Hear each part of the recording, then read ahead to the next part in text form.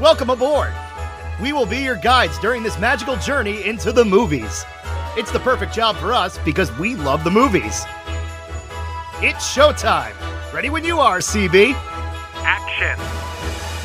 Welcome to Monorail Radio, episode number 48. I'm Sean. And I'm Jackie. And I'm very excited to be talking about The Rocketeer today. This is one of those movies that, when we started this podcast almost a year ago, and we are coming up on our first birthday, and this was one that I sort of had in my mind as a film that would be tailor-made for a show like this. Yeah, you're kind of obsessed with this movie. This was a big one for you. I had never seen it, actually, until you showed it to me. Which I kind of can't believe. That you're such a Disney file that you never stumbled across this movie. No, not really. I mean, it wasn't something really that my parents would have showed me as a kid. I mean, not because of the content or anything, but, I think it was just more aimed at boys. So it never really came across my radar. And it wasn't one, that my brother was into either. So I had never had the opportunity to see it. All right, well, we're going to jump right into it because I feel like we're both going to have a lot of things to say because I grew up with the movie, you not so much, but having seen it recently, and you can very much compare this to some of the more modern-day Marvel films. Absolutely. That I think we're going to have a lot to say, so we're going to go right into it right now. The movie starts with the introduction to Cliff Secord and Peavy, who are testing out their plane that they intend to race at the Nationals. We are in Los Angeles in 1938, by the way. A gun-filled car chase between the police, the FBI, and a car full of criminals leads to Cliff inadvertently being shot down. One of the crooks stashes away a case inside of one of the planes in a hangar at the airfield, replacing its contents with a vacuum cleaner before being caught by the authorities. Howard Hughes explains to the authorities that the X-3 rocket was destroyed and that he will not build another one, and he burns the blueprints. After accepting a 2-bit job to make money at the air show, Cliff and Peavy find the X-3 rocket pack that was hidden inside the plane back at the hangar. We then see movie star Neville Sinclair confront the crooks who are unable to get him his rocket and tells them he will double their price if they are able to get it for him. He then contacts his goon Lothar and instructs him to go visit the driver of the getaway car to find out where the rocket is. After testing the rocket on a statue, Cliff tells Peavy that he wants to use the rocket in the air show to make enough money to repair their plane and go to Nationals. He then picks up his girlfriend Jenny, an aspiring actress, to see a movie and get some dinner. Cliff tells Jenny that his flight was fine, but his landing was rough.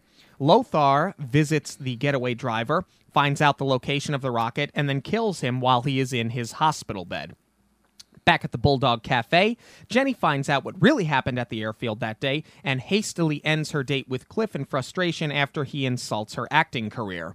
The next day, we see that Peavy has made Cliff a helmet for the air show. Cliff then visits Jenny on set of the Neville Sinclair film that she is working on, but accidentally destroys the set and gets Jenny fired.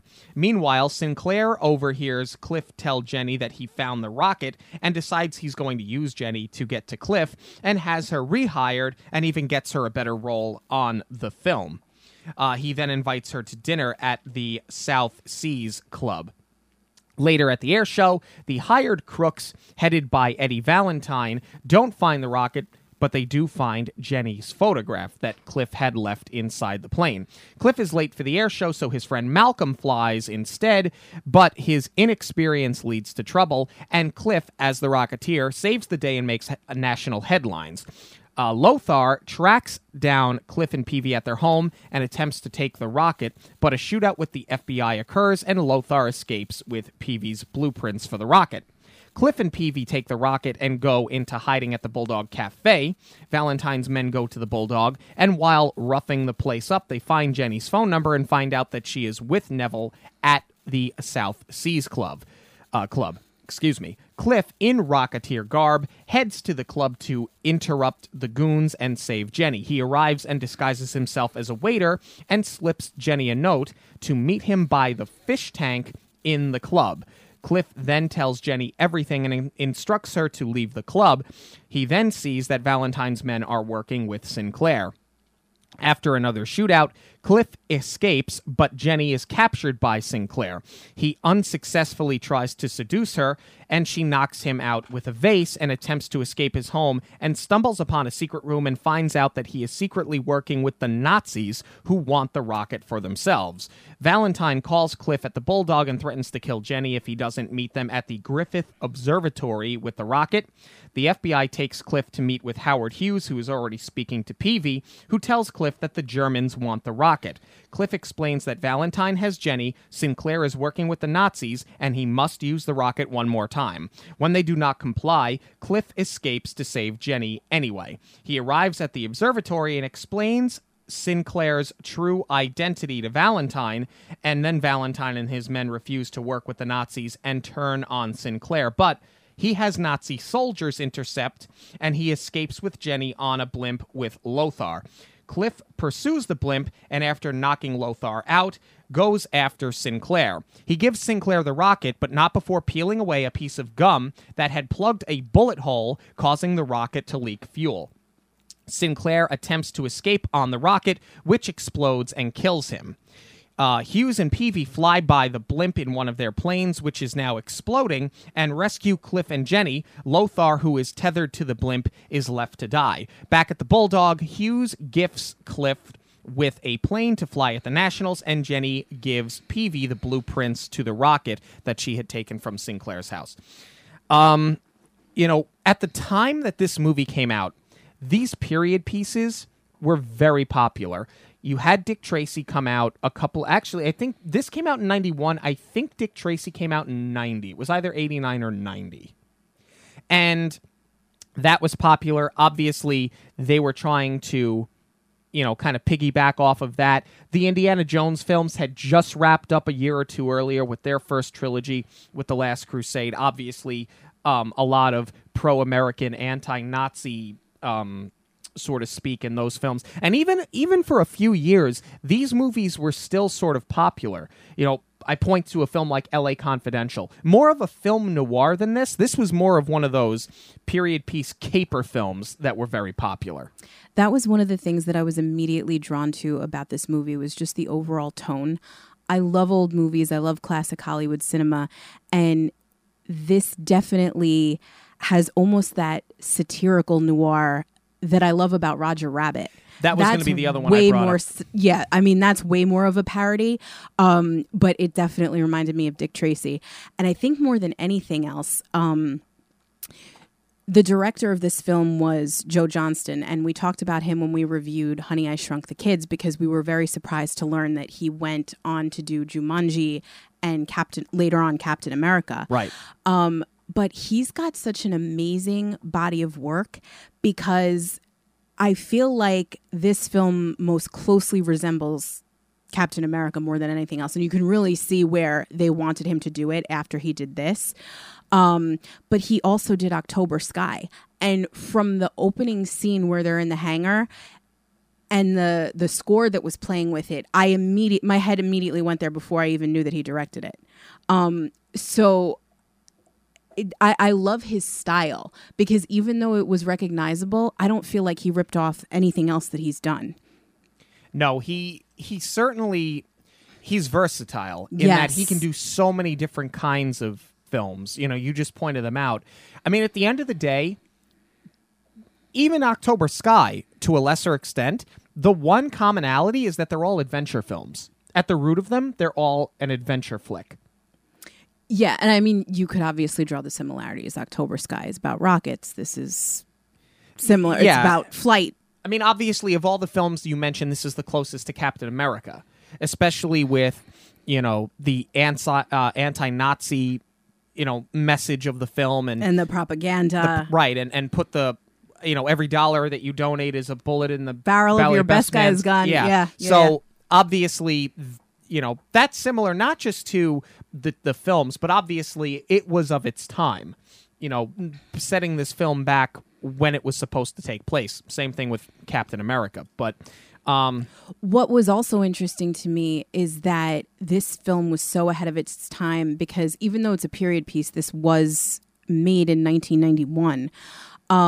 It was adapted from a graphic novel. Mm-hmm. And I mean, that's your Marvel before Marvel was a thing.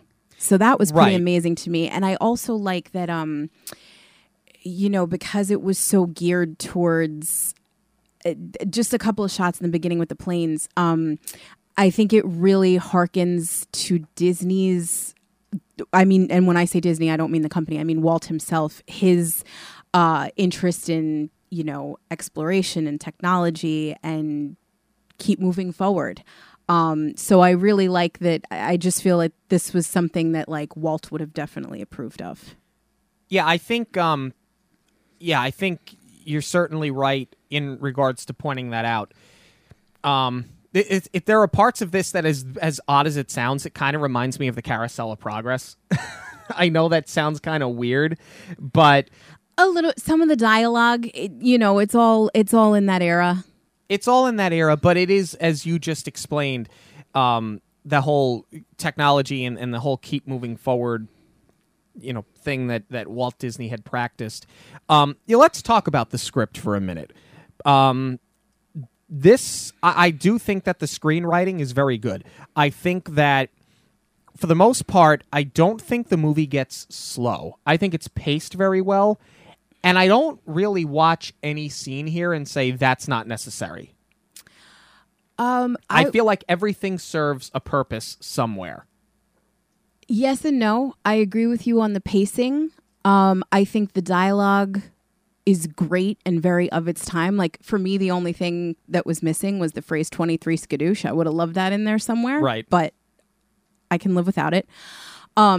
What bothers me more than anything else, there are 2 points in this film where the characters, instead of going back and forth, it relies upon one person to explain the plot point, and it drove me crazy every time we watched this. One of them is when Peavy is explaining that the helmet acts as a rudder, and at that point Cliff is already like running away to go, he's on to the next thing, and Peavy's like chasing him and trying to explain that, and I'm like, okay, yeah, we get it, we need to pay attention to that, thank you. And then the other one is at the very end where the FBI agent where they're having the shootout, and he's like, if you hit the blimp, it's full of hydrogen, we're all gonna blow it. And it just takes so long to deliver the line. I'm like, dude, you may as well be holding up a cue card that says, hey folks, important plot point happening right now, you're watching a movie and you need to know this. Things like that drive me crazy in any movie, but that's like the one fault that I found with the dialogue. Otherwise, I think it was very true to the era. Yeah, I think that the dialogue is snappy. I do like how tongue-in-cheek it is. Growing up, I loved the Dick Tracy film, and I still do like it a lot, and it had a fantastic cast. But there are parts of that film, as I watch it now, that go either this is almost too silly or this doesn't really hold up. I know that was sort of the style that they were going for, very much in the this is a comic book come to life. Obviously, there's a big difference between a comic book and a graphic novel. So they weren't necessarily going for that here. You know what I'm saying? Like in the film Creepshow, which I know is like totally different than what we're talking about in terms of genre, but that film, very stylized, very tongue-in-cheek, sort of like it's like a horror comedy, but it's meant to look like a comic book that jumped onto the screen. Dick Tracy kind of does the same thing. This does so, but not in the same way. It's not as comical. Well, see, that's the thing. It doesn't do it in the same way, and that it's bad. Dick Tracy is supposed to be comical. When they introduce I'm going to call him Lurch for reasons that I think are fairly obvious, he has no place in this film. Forget about historical accuracy. I don't know if it's bad makeup or a horrible mask or what they were going for. The rocket. Oh my God. Where's the rocket? It's so bad. It's so bad. It takes me right out of the movie every time he comes on the screen. I don't think it's that his makeup is bad so much as his ADR was awful. You know what I'm saying? Like, What movie did you watch? I thought that you know what it is? It's weird. The face moves, but the lips don't. That's what I'm saying. You know, like it's the not forehead, prosthetics. It's like a whole rubber mask, and it looks terrible. but his eyes, his forehead, even his jaw, everything moves, but the so lips bad. don't move. But I don't think the makeup is as bad as the voice work that they did after. Like at times it's just not synced up. I didn't even notice because the rubber mask is so distracting. You know what he looks like to me? That movie with Tommy Lee Jones that you like with the house bunny or whatever it is. Man of the House. Yes. That ridiculous movie. That's really not that good, but I just laugh every time I see it because it's Tommy Lee Jones. Well, this makes me laugh every time I see it because and for the rest of it, the costuming, the makeup, like everything is so brilliant, and it just pulls me from it every time. And like I get it, Dick Tracy was a popular thing, but like you weren't going for that much of a parody here. It just doesn't fit. The other thing with Dick Tracy as well is, for the most part, not in totality, but for the most part, those were face pieces on the actors. They weren't really going for an entire mask, with the exception of a couple of characters. So I see where they were drawing influence from Dick Tracy, although Dick Tracy did do it better. That's the thing. If they would have just extended either his chin or his nose or his eyebrows, fine. But they did everything, and it just makes him look so cartoony. And the funny thing is, you do see him without the makeup. He does have a cameo in another part when they're talking about the gopher. Mm-hmm. That's him. Okay. It's impossible to recognize. It's the lips. If it wasn't for the lips, I wouldn't think it was that bad. I actually think it's not awful. I think it's just because his lips don't move other than going up and down. He just looks like an animatronic. But otherwise, that's where it's sort of frustrating because, as I pointed out, everything else is working. Everything else is moving. I don't even care so much about the movement. I just think that for such an exceptional job on everything else, the setting, the costuming, they really dropped the ball on the makeup. I mean, could they have been doing it satirically? I don't know. Well, that's what I'm saying. It's not a satire. It's not Dick Tracy. It's not Who Framed Roger Rabbit, which, I mean, although, okay, Roger Rabbit came out later, but like, I don't know. I mean, you have Howard Hughes as a character in this movie. Well, Roger Rabbit came out before this, and so did Dick Tracy. But you're saying the makeup is better in both of those films. So if you're going to draw influence from them, you have to at least do it as well as they did it. Is kind of your point. I'm just saying I don't think. Well, yes, if you're going to bother, yes, do it as well. But I'm just saying I don't think this film needed it because this was. Forget that it was based on a graphic novel. Like I was saying, you have Howard Hughes as a character. This is almost a historical fiction. You know, right. When they're at the club, Neville says hi to, I think it was supposed to be Clark Gable and W.C. Fields. So you're dropping all of these people that were real. So why do something like that? All right, I'll give you that one. And I'm glad you brought up W.C. Fields because I'm going to talk about it in a couple of minutes as we continue to sort of break down the script here.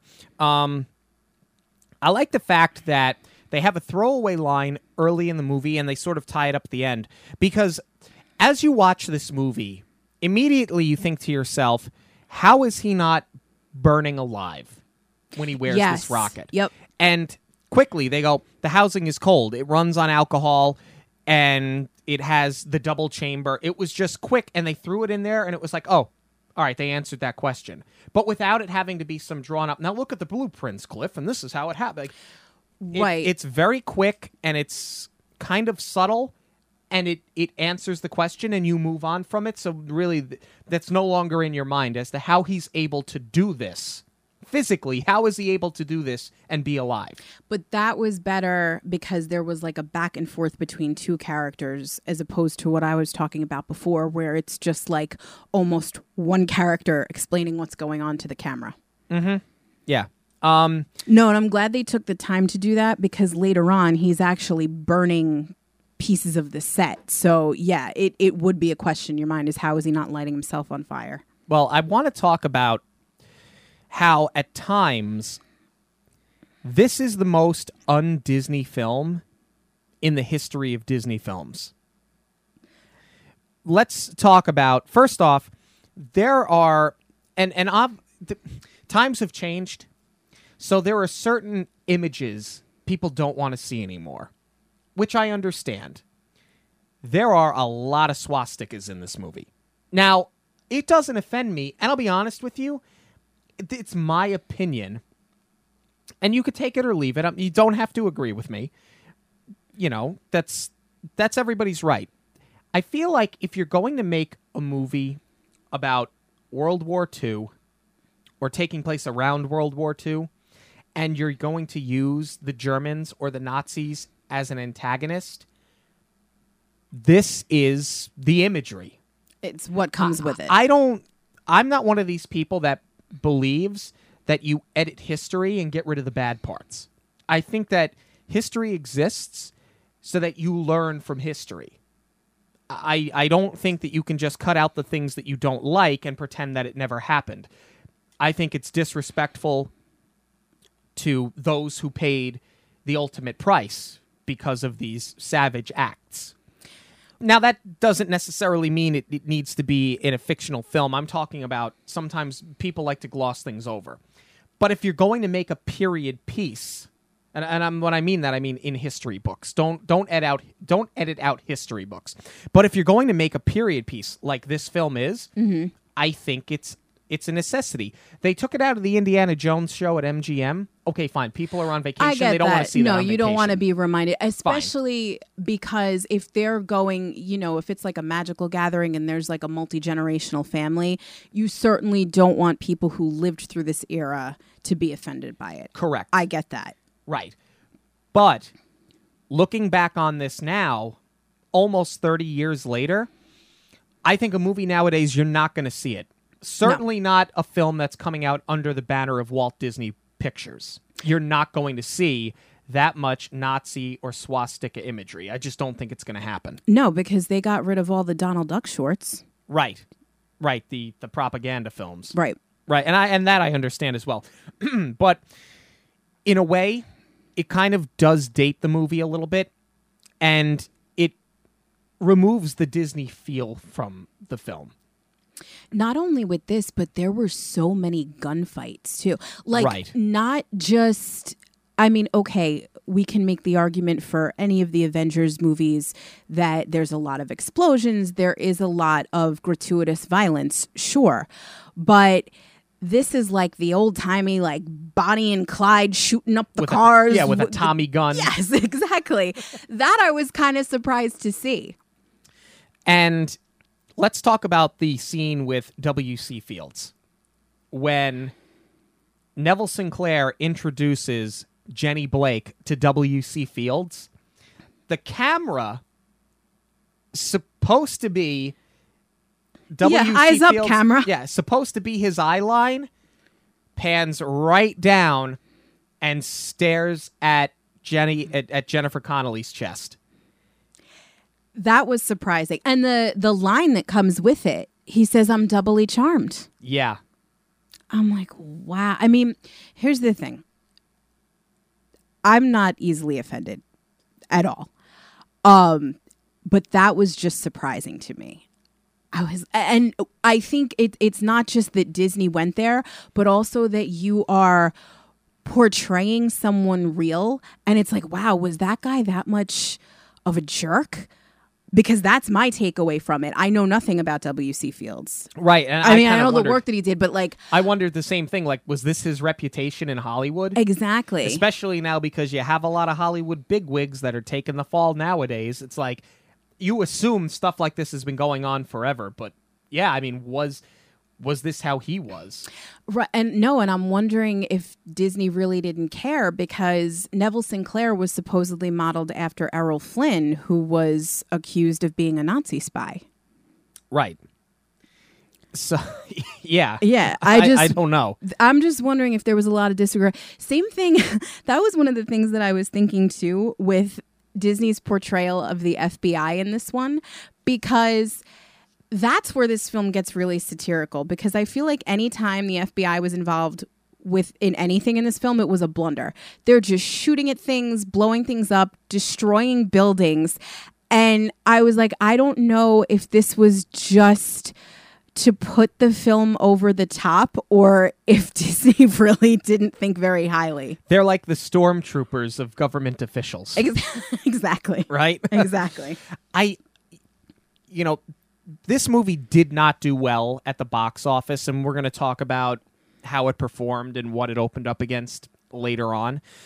But I wonder sometimes if it was a miss because they put it under the banner of Walt Disney Pictures.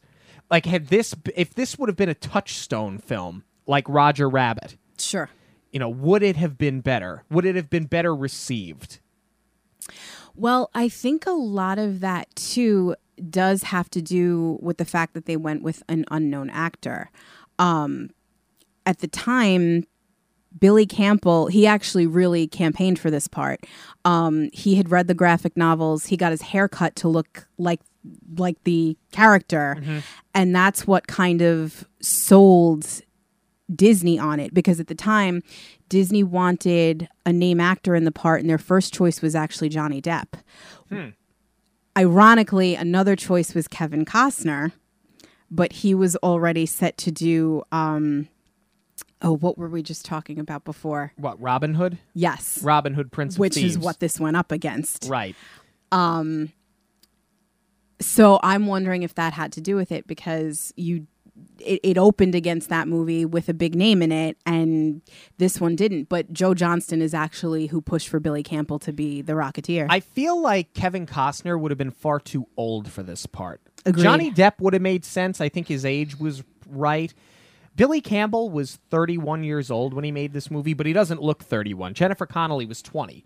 They don't look like there's an 11-year age gap, though. They look like they're basically the same age. Kevin Costner was too grizzled at that point to pull that off. But I can see Johnny Depp could have been a good choice for this. Emilio Estevez was also in consideration for it. Nah, that would have been a miss. No. Coach Bombay forever. But even still, I can't buy him in this role. Johnny Depp, okay, I can buy it. Billy Campbell is obviously the Rocketeer that we got. He is the Cliff Secord that we got. We'll talk about the characters in a few minutes. But I feel like that would have been a miss. Agreed. Emilio Estevez.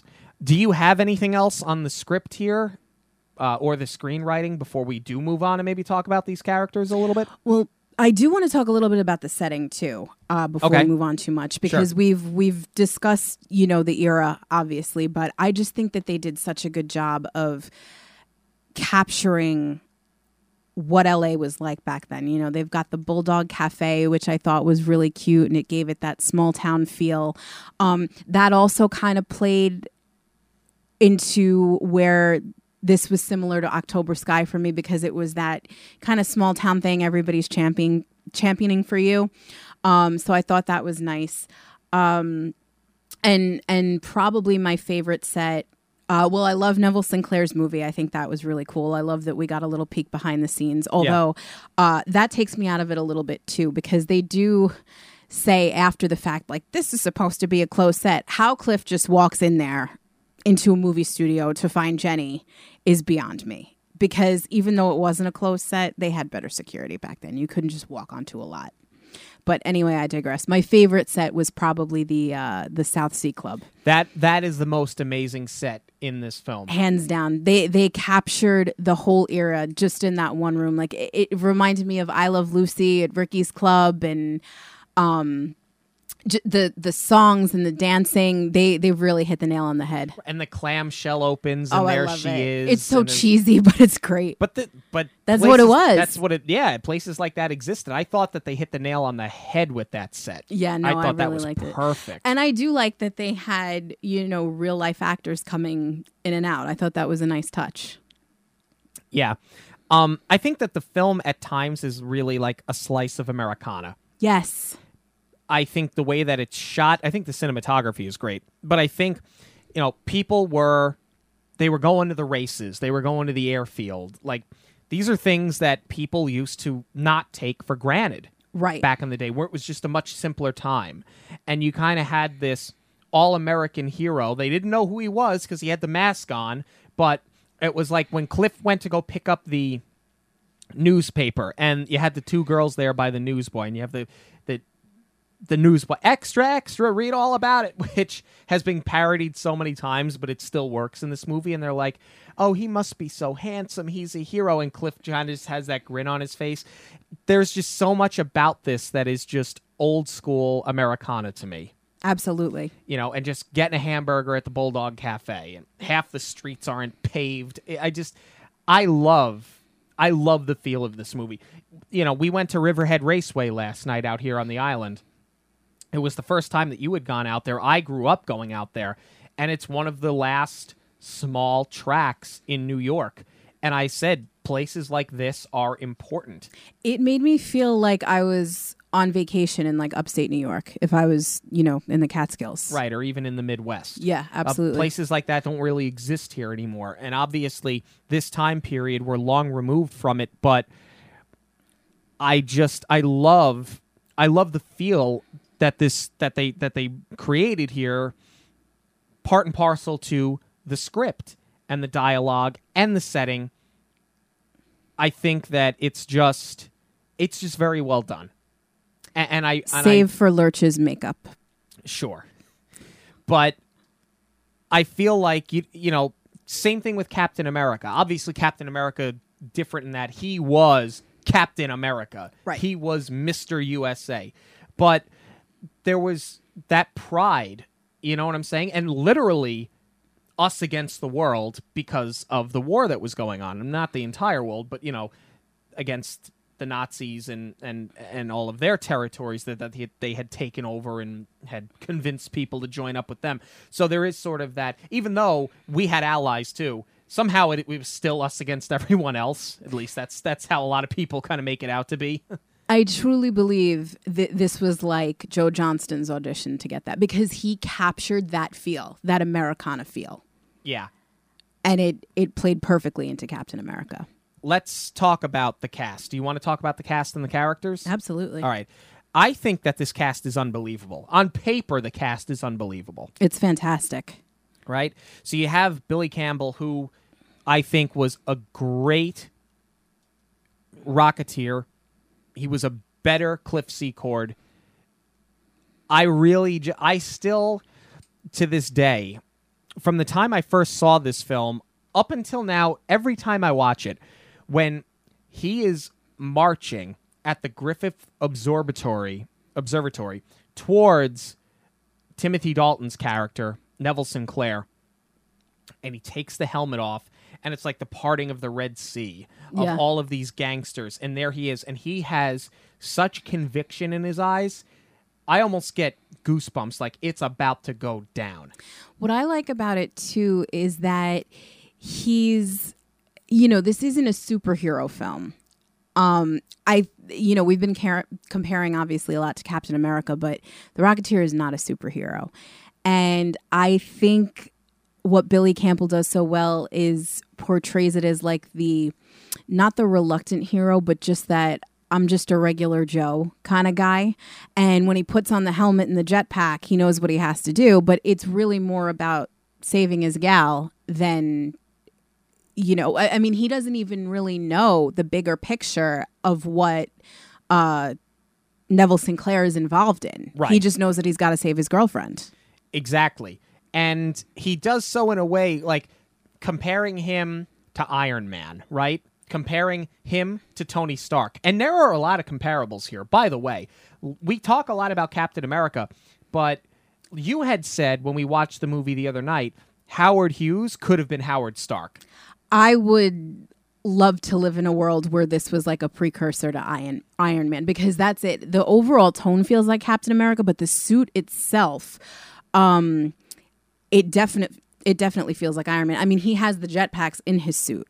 Right. That's not to say, though, I do love the design of the jetpack, because that, to me, you could go and see in Tomorrowland somewhere.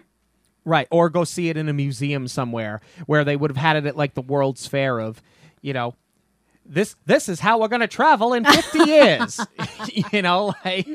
Yeah. That's what it was, so hyper stylized, and that's what they thought the future was going to look like. Like something out of the Jetsons. Exactly. And obviously here we are, and we can't even get a car to go past 100,000 miles before it breaks down, much less have a jetpack and a flying vehicle. But yeah, there are a lot of comparables there between the two films. I think you can make those comparisons, but he plays him so completely different. Obviously, two completely different characters, but he's humble. He's the boy next door. And I love that about him. He's not some angsty teenager. He's not some crazed lunatic who watched his parents get shot in every film and every television show and every sequel and every prequel. I'm looking at you, Batman. He's just the average Joe who has an extraordinary job and has an extraordinary persona, completely unselfish. No, and I love the line where he's like, he says something about having holes in his pockets. It just kind of drives the point home that he is, a regular guy. And I think that makes for such great conflict in this story with Jenny Blake, because she's an aspiring actress. And there's a few times where he trivializes her career, actually, because, she's excited that she's starting to get, more speaking lines and move up in her career, and there's a director that's interested in her, and he's like, well, you missed my flight to go play some scenery in the background. And it's very of the time. It reminds me a lot of like the Ricky and Lucy relationship, where he never wants her in show business. Ricky never comes out and says, get in the kitchen and make me a sandwich, but it's what he believes. And I love Lucy, don't get me wrong. But this is kind of the same thing, is that he is putting down her career, and it was very much of that time, but it definitely works for the story to move it forward. That's what I think I like about him too, is he's an imperfect character. At times he has extraordinarily low self-esteem. To talk about the line when he's talking to Peavy, and all he wants to do is impress Jenny, because in his mind, she's a 10 out of 10, and he's a broken down, basically out of work pilot. And he recognizes that, but then at the same time will flip and snap at her and basically say, you don't have a real job. Meanwhile, the day before, he was waiting in line almost to put on clown makeup to make $15 at the air show. Well, I think that's it. He's insecure. Totally insecure. He doesn't want her, he wants to be the breadwinner, but he knows that's not going to happen in his current situation at his job. Right. But he is an imperfect character that becomes the perfect hero. And I do think that Billy Campbell played him spot on. It was great casting, as is Jennifer Connelly. As Jenny Blake. I think their chemistry together was fantastic. Yes. I think she looks every part of that 40s era. Probably her and Haley Atwell are the only ones who really pull it off well, because I feel like anytime they do a movie like this, all they do is like put the actress's hair in that curled style where they flip the bangs up in the front, and they're just supposed to look the part. But like, sometimes it just doesn't work when you do it with a modern day actress. And I feel like Jennifer Connelly really achieved the look, and she just got it. You know what I think it is with Jennifer Connelly too? I think modern day actresses, obviously the way that people groom themselves now, very different from the way they did it back in the 1930s. Now you have a lot of these actresses, and it's the thing is to have these pencil thin eyebrows. No, that was the 90s thing, hon. Well, to me though, isn't it still that though? I mean, come on. No. But no, it's not. Well, hear me out though. I think the very, very thick, I'm not going to call them bushy eyebrows because that doesn't sound attractive on a female, but your very thick eyebrows, that's still not necessarily a thing. No, not like 80s Madonna eyebrows, no. But it works for for Jennifer Connelly because she had that going on in this movie. I think Haley Atwood kind of has it going on too, certainly in Captain America. So I think that's part and parcel why they look the part, because the way that they do their hair, the way that they do their makeup, the way that they're just maintained in general, it works. It doesn't look like you've taken somebody from 2018 or 2019 or 2010 or whenever the movie came out and stuck them in a 1930s film, and it just doesn't work. Right. That's what I'm trying to think of, like a specific example, but like without being able to pick someone off the top of my head, I feel like, you'll look at a film and it's just like, oh, there, for argument's sake, oh, there's Jennifer Aniston with her hair rolled up, like it's still going to look like Jennifer Aniston. I think Jennifer Connelly, the way that she just carries herself, was able to pull this off. And what I really like and applaud Disney for is that they didn't go with your typical Hollywood starlet. They didn't go with the blonde hair, blue-eyed actress. I think part of the reason is because in the graphic novel, Jenny's name was actually Betty Page, like the pinup girl. So I feel like Disney didn't want to touch that and have Betty Page in the film. But Jennifer Connelly does kind of look like her too. Yeah, it's funny that you mentioned that because that probably was their intention, and then W.C. Fields' eye line goes, hello. Well, yeah. But I get what you're saying, though. And I think that she looks the part. She played it well. She was great casting. She had fantastic chemistry, I agree with you, with Billy Campbell. But nobody had the chemistry with Billy Campbell that Alan Arkin had. And I love Alan Arkin in everything. I loved him in Argo most recently, but I think that he is a brilliant actor. I love him as Peavy. They love their relationship. They have this father-son thing going on, and we don't really know what their relationship is. Right, because they live together, but they never really come out and say that. Right. And obviously it's not his father, but he has sort of a paternal link. A mentor, a father figure, yeah. But it works so well for this. Right. And you know what? I kind of like the fact that they left it there and we didn't need to delve into, because this happens a lot, especially in these comic or graphic novel films that are more modern day. They spend so much time delving into backstory that it becomes boring to me. Agreed. Like, I don't need to know how Cliff became a pilot. I don't need to know why he's poor. That's really it. It comes through that he loves flying. That's all I need to know. That's fine. Right. And it's him and Peavy, and they work together, and Peavy's his mechanic, and they just love each other, and it's great. And it's so genuine. Yeah. You know what I'm saying? Like, it really is. Just even the way that they look at each other, which almost sounds like I'm romanticizing them, which is not the case. But, you know, it feels like they had known each other their entire lives. Yeah, it really does come through well. I don't know if they were, like, friendly in real life, but it just came through on screen.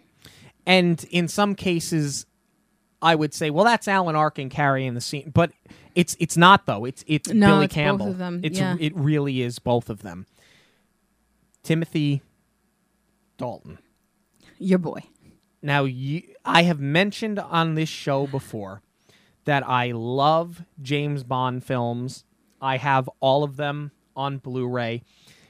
And the two Bond films that Timothy Dalton made were really, really good movies.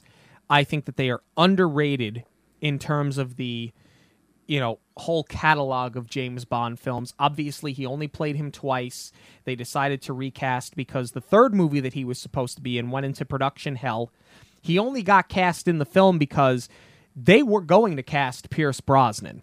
And Remington Steele got renewed after it was supposed to be canceled, and they scrambled to cast a Bond, and they fell on Timothy Dalton.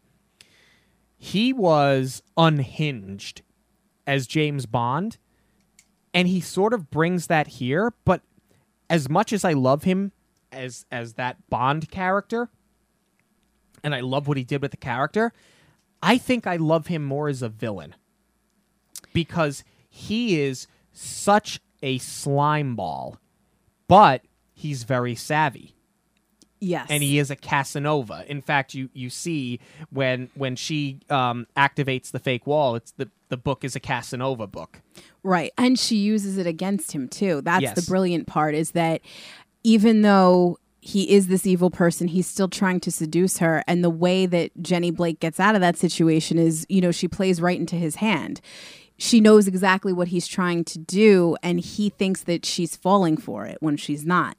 You mentioned at the top of the show that, you feel that this film is really tongue-in-cheek at times.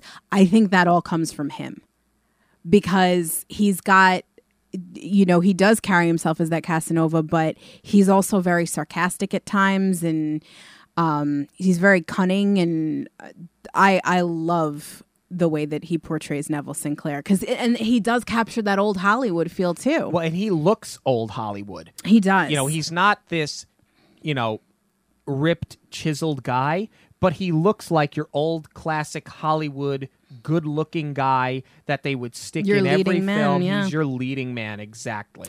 What I do love, too, is that they gave him the line of, "I do my own stunts," because up until Daniel Craig, I'm sure you know this, he was the only Bond to actually do his own stunts. Yeah.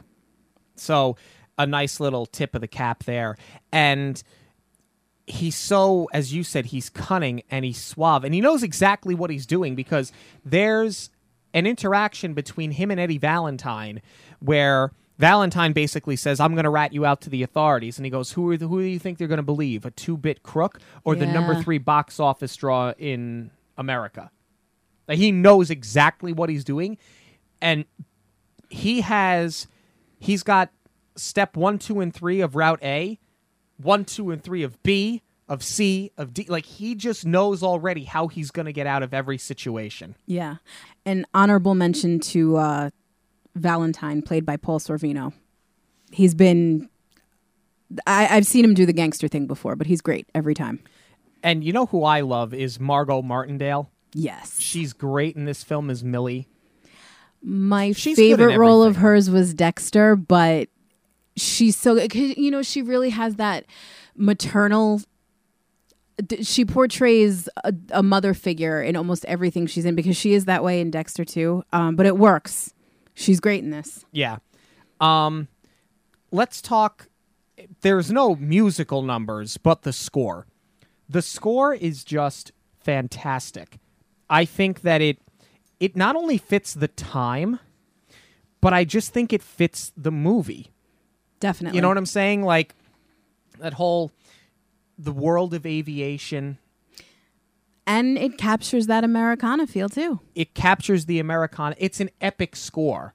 And it plays hand in hand. The music in each scene, to me, is as important as any actor or any dialogue. The score in this film acts as another character in driving the film forward in every single scene. I think that's also a credit to Joe Johnston, because I feel like that's become his calling card. Is that, when you think of the rest of his work, like Honey, I Shrunk the Kids, the music that goes with the shrinking machine, or Jumanji, when there's the drums that follow the game around. I feel like this is, similar vein, because it just fits so perfectly. Absolutely. You're right. And Captain America, same way. He's just consistent. Totally consistent. So this movie, when it opened behind Robin Hood, Prince of Thieves, and City Slickers. City Slicker. Oh, my God. Which I think, number one, City Slickers is a great movie. Well, this didn't stand a chance behind that. It just didn't. Well, I think City Slickers was probably a surprise hit for a lot of people. I don't think anybody at Disney thought for a second that City Slickers would outdraw The Rocketeer. Probably, yeah. But here's the thing. I think this movie was sort of doomed from the start in terms of its performance at the box office, because it got great reviews from the critics. Here are the problems that this film had. Number one, you released it under Walt Disney Pictures, not Touchstone. Disney was trying to draw in a teenage crowd That's who they were trying to appeal to. So why this film opened under the banner of Walt Disney Pictures, I don't really understand. That's number one. Number two, you opened this film against Robin Hood, Prince of Thieves. Big A-list actor. The Bryan Adams song from that film was all over top 40 radio. Right. And it's another adventure film. So you're taking your adventure film with a great cast, although not a known frontman. Even Jennifer Connelly was not terribly well known at the time that this movie came out. No, this was very early on in her career. This was really more, people knew who Timothy Dalton and Alan Arkin are. But people who were going to go watch Kevin Costner play Robin Hood, they're not going to go and see, I want to see Timothy Dalton play the villain in this movie instead. I'll go see that next weekend. Well, because I think they do draw from the same audience. I think their target demographic was the same. Right. But they also, back in the early 90s, didn't release films the way that they do now, where, Disney's got its slate of movies coming out a year ahead of time. And when the next Marvel's coming out, when the next animated remake is coming out. They didn't do it like this back then. So other studios didn't really know what they were up against for opening weekend. Yeah. It's not like Disney knew, okay, I almost just used Fox as an example. That's silly. It's not like they knew necessarily what Paramount was going to release or what Universal was going to release and say, all right, well, they're doing an action, so we should do a comedy and split the audience. Right. Sometimes Disney doesn't necessarily open up against the proper competition. I mean, it's now it doesn't matter. Now it doesn't matter. But I think wasn't it The Great Mouse Detective that was outperformed? Again, it was Don Bluth. It was American Tail. American Tail. Mm-hmm. And The Black Cauldron went up against the Care Bears movie and lost. But that was really more a knock at how bad The Black Cauldron was, and we reviewed it earlier on the show. I want to say that was within our first 10 or 12 episodes. I think so. It was in the first couple of months that we did the show, in the first 3 months. Yeah, and we also spoke about it when we reviewed the documentary Waking Sleeping Beauty, and we had the interview with Randy Cartwright. You guys can go back and listen. That's in the back catalog as well. They both came out around the same time. But they're not known for being able to stage their films properly against who they are and who they are not going to open up against. Because a movie like Great Mouse Detective, great movie, didn't do as well at the box office because it opened against a bigger draw. Right. In this case, this is a great movie. I know I'm burying the lead, although really am I at this point. This is a great movie that opened up against another great movie. But the other movie had far more weight behind it than this one did. Plus, if you look at the overseas release, in the UK, this film only showed on 250 screens. Which is really weird because Timothy Dalton is a British actor. And he was James Bond. Right. Like you would think that would carry the weight over there. Not at all. Wow. But it only shows on 250 screens before it gets pulled. Well, anyway, with all that being said, I think we're good for our final synopsis on this one. One more thing I want to hit on. Okay, go for it. Because it is great. And, we talked about how great the sets, the costuming all were, except for Lurch. The other big miss was Timothy Dalton's death at the end of it. Don't get me wrong, Neville Sinclair got what was coming to him, but the effects were pretty darn terrible. In that specific scene, they weren't great. So here's the thing. I think that the special effects are still pretty good, although slightly dated. They're a little primitive, but the flight scenes are great, except for that one. Yeah, and I didn't talk about that scene either. You want to talk about how this movie at times is like the most un-Disney movie of all time? Mm-hmm. He's burning alive. His body is on fire, and he's burning alive as he screams. See, I'm not even thinking about that because the effects are so bad it takes away from it. I also do get distracted because at the end he lands on the Hollywood land sign and then the letters LAND fall, which is true that happened in history. It used to be Hollywood land and now it's Hollywood, but that didn't happen until 1949. So this was way earlier if it was supposed to be 1938. They took a little liberty there with the historical accuracy on that one. But I mean, I can overlook that because I do like, all of these plants of, actual people. And, I like that it went a little bit the historical fiction route. Okay. So in conclusion. In conclusion, for me, I wish I had grown up on this one because I really enjoy it now, but there are those couple of things that I don't think I'm being nitpicky about. I think are just out and out bad that take me out of it. Had I grown up on this film, I would just easily look the other way. But otherwise, I love the tone. I love the comedy. I just love the sets.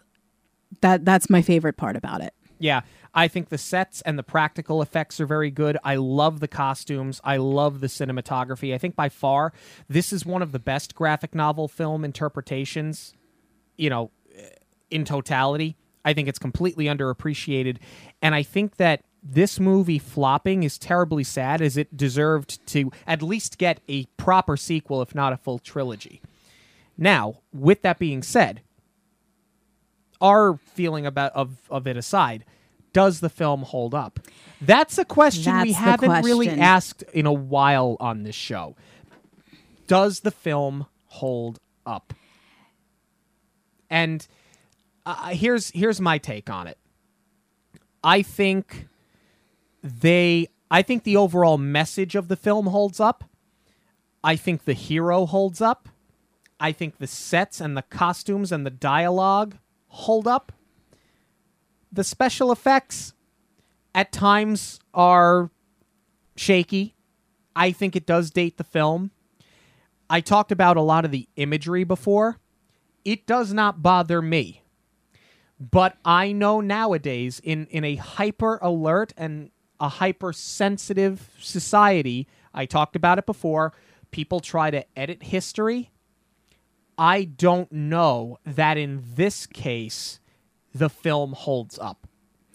Because I think that modern audiences that are used to this edited history of the world, I think if they see some of the imagery in this film, because it's there and it's blatant. I mean, there are propaganda films, there's swastikas everywhere.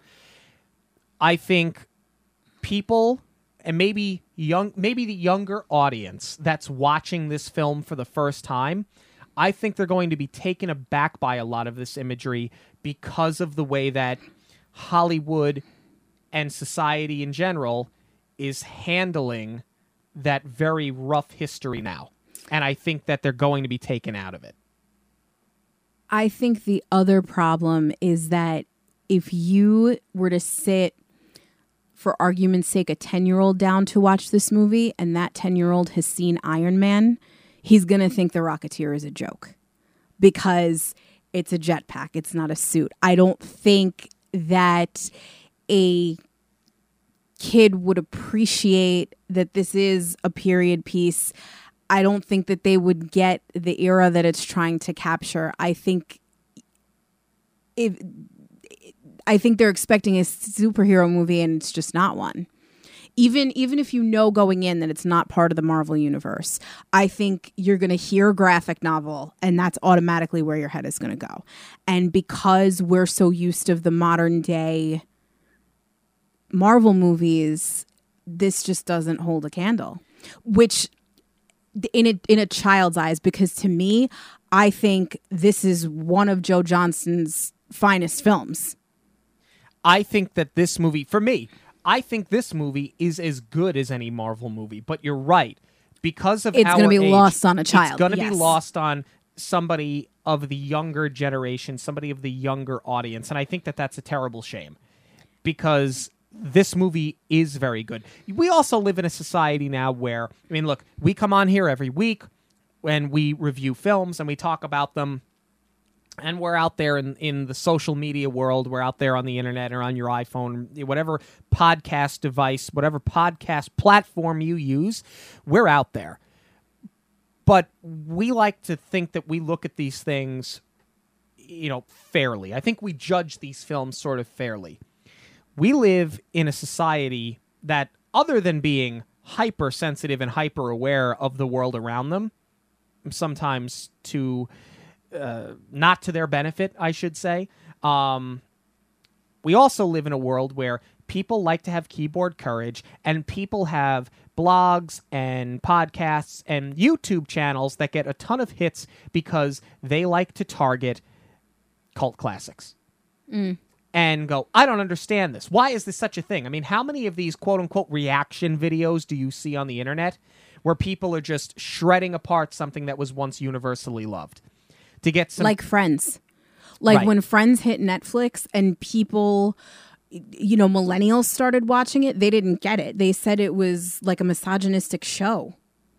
Right. Now, some people do that because they live in a world where they're out there on a soapbox. But there are other people that are out there because they care about getting the cheap click, the cheap comment, the cheap like. Sure. And I feel like because this movie is a cult classic, because certain elements of it are outdated, because I think it was released under the wrong banner, I think that this movie is an easy target for those people. I'm not going to name any specifically because that's not my responsibility, but you guys know who these people are. You've seen them, you've read them, you've watched them, we all have. I think this movie is a prime target for them. And I think that you're going to see people come after this movie soon for two reasons. Number one, we're getting a Rocketeer animated show on Disney Junior. Right. Which, I'll be honest with you, I'm very interested to see how that one's going to work. Because how can you take a movie like this, and we just talked about everything that's in it, and you're somehow going to make a Disney Junior show out of it? Now, obviously, a lot of that savage imagery is not going to be a part of the show. I'm just wondering how they're going to transfer it over. Well, they may not be sticking to the source material at all other than the jetpack. And they're not. They're not. Billy Campbell did get cast in it, but it's a young girl is playing the Rocketeer. Right. But I'm kind of excited for it. It looks like it's going to be a fun show. Yeah, it's him and Kathy and Jimmy, I think, right? Yes, from Hocus Pocus. I like her, and I'm glad to see her in another Disney entity. Yeah, and we did review that one earlier on in the run of this show as well. You can go back and listen to that one. There's also been talk for a couple of years that they were going to do a sequel/reboot, and Blake Griffin, the NBA player, was going to have money behind it. 3 years later, we have nothing. I don't know. I think that they're going to take the animated show, and based upon how well that is received, will probably dictate whether or not we get another Rocketeer movie. But I think at this point, it's not a sequel. It's a reboot. I just don't see how you can sequel this movie at this point. I agree, especially because it is a period piece. Right. So to me, there's really no point in doing a sequel. But yeah, I guess if I had to sum it up, do I like the movie? Yes. Does it hold up? No. Unfortunately, no. I think there are elements that don't hold up. And it's a damn shame. Yeah. Because I really think that otherwise the movie is great, and I think anybody should see it. But we want to know what you guys think. Do you like this movie? Do you hate this movie? Do you think this movie holds up? Are you going to slam this movie to get a quick, cheap like on Facebook? You let us know right now on Instagram, Facebook, or Twitter at Monorail Radio. Before we get to the news this week, we did have a contest that we were running for the last 2 weeks. Yes, on our review of The Lion King, we announced a giveaway for the Jungle Book DVD. Yes. Not Jon Favreau's, the original animated one. Correct. I think that was a DVD Blu-ray combo pack. It is. It is. Right. And we took entries for the last couple of weeks, and we have our winner, Tom L. from Long Island. Hey, that's where we're from. Tom, you are the winner of the Jungle Book Blu-ray DVD combo pack. Thank you so much for entering, as well as everyone else. Tom, we will get in touch with you via your social media. Let's talk about a couple of things in the news this week, starting with this lunatic, and she is, that went on this rant and rave. This has gone viral. And it's funny because I actually saw this post before it went viral. Yeah, but you want to talk about people with keyboard courage trying to get a cheap like. Yeah. And attention. And unfortunately, She did. She did. In spite of better judgment, we gave her what she was looking for. The woman that went on the rant and rave about how millennials without children should be banned from visiting Walt Disney World. How insane is that? Disney World is a place for everyone. Any Disney park. I mean, for God's sake, she Walt obviously Disney misses the point of what Disney is supposed to be. Walt Disney, in his speech at the opening of Disneyland, that said, Disneyland is your land. It's for adults and for children. And I'm paraphrasing, of course. But the intent was that it was for everybody. But her opinion is that if you do not have children and are not a child, you should, not that you shouldn't go, you should not be allowed in the front door. Okay. We're almost a year into this podcast, and I pride myself on being a fiery Italian who has managed not to curse not once on this show. Please don't start now. I'm gonna try really hard. Please don't start now. We're a family program. I'm so angry. I am so angry at this crazy lady. No, not lady. That's giving her too much credit. Anyway, here's the thing. I love and respect Disney as a company. That goes without saying. Obviously, we have this podcast. We worship the movies. We love going to the parks. So this is not meant to sound negative. Disney does not care how they get your money so long as they get it. So they really don't care who is buying tickets to their parks. As for targeting the millennials, what is so wrong with kids who had great memories of Disney as a child and memories with their family wanting to go back and experiencing that later on? Not to mention, Disney has also made an entire business off of weddings now. Who's getting married there? Millennials. Why? Because it's what they grew up on. Like, how dare you? I understand if you don't want people without children going into a Chuck E. Cheese, because that's weird and creepy. Okay, fine. But if I want to go to Disneyland as an adult and enjoy not only their wonderful customer service, but the excellent food and the drinks, which, okay, I understand maybe that's where the issue is because some people who are of drinking age and are not there with kids are getting a little out of control. I will give you that one. But you can't tell me that after I turn 18, I can't go on Haunted Mansion ever again in my life. Yeah, I totally agree with you. People go there because of it. The thing is, at the end of the day, Disney is an escape. We talked about it before. Certain imagery being pulled out of the Indiana Jones stunt show. People don't want to see certain things because Disney's an escape. It's where you go to forget about your problems. It's the happiest place on earth. Be happy, crazy. Yeah. This is somebody that's mad that she had to wait online an extra 45 minutes to meet Anna and Elsa because somebody who is Disney bounding or was doing a cosplay was there and she got her day held up, and that's what she was upset about. Or couldn't get on a bus or whatever it is. It's just... I understand, especially because we go a lot, and I run, and I'm going to miss it by literally 2 days this year, and I want to punch a hole in the wall.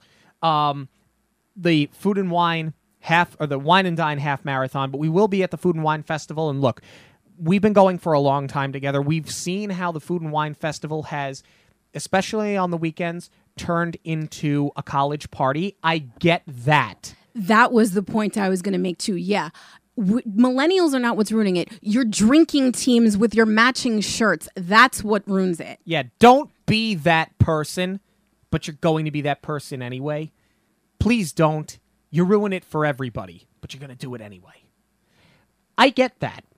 However, we are still, as we sit here, it's the end of July 2019, we are still months away. We're about 8 weeks away from the start of the Food and Wine Festival. So you are not affected by this. So where is this coming from? It's coming from you didn't have a good time because you had to wait a long time because you went to Disney World in the summer when the kids were off from school, and everybody goes to Disney World because all the kids are off from school, and you didn't have a good time. So you decided to attack an entire generation of people, most of which treat the parks and the cast members and fellow guests with respect. You just said it right there, though. You went to Disney World and didn't have a good time. You're the problem. Yeah.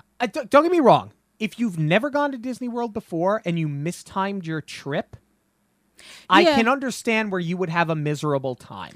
I also understand where people get like overwhelmed by the thought of like having to book the trip and plan it. And, you know, that is where I'm not trying to toot my own horn, but for somebody like me who works with Magical Vacation Planner as a concierge to help people book, you know, I get where people think it's a hassle. Right, especially because Disney's not cheap, especially if you're going with a family of 4, 5, 6 people. I get it. But with all of that being said, this just sounds like somebody that's unhinged and went on the internet because it was an easy place for her to vent. No, and you know what? I really hope that the goal was not to get invited back and comped. And I really hope that Disney didn't fall for that. What did you guys think when you read this? Instagram, Twitter, and Facebook at Monorail Radio. And I didn't drop an F-bomb. Good for you. I'm thrilled. Thank you for that. You've done me a favor. And unfortunately, there was some sad news this past weekend. Yes, we're very sorry to report the passing of Russi Taylor, who was the voice of Minnie Mouse for over 30 years. Yeah, and 75 years old, sort of young by most standards nowadays. But terribly sad, and I think, you know, anybody in the Disney community, it's, you know, us specifically because we kind of have this platform here, we grieve for her family, we thank her for what she did, and may she rest peacefully. She is, of course, a Disney legend. Well, that's going to do it for us this week, but if you want to go to Disney World or Disneyland... Especially if you're a millennial. Especially if you're a millennial and you want to drive the psycho crazy, Jackie can help do that for you. Let's raise hell. Get in touch with me either directly through social media, or you can email me at j.zolezzi, that's Zolezzi, at magicalvacationplanner.com. Don't bring your drinking team shirts to the Food and Wine Festival. I beg of you. For Jackie, I'm Sean. Have a magical week, everyone. On behalf of Monorail Radio, we'd like to thank you for joining us. We'll see you at the movies, the stuff dreams are made of.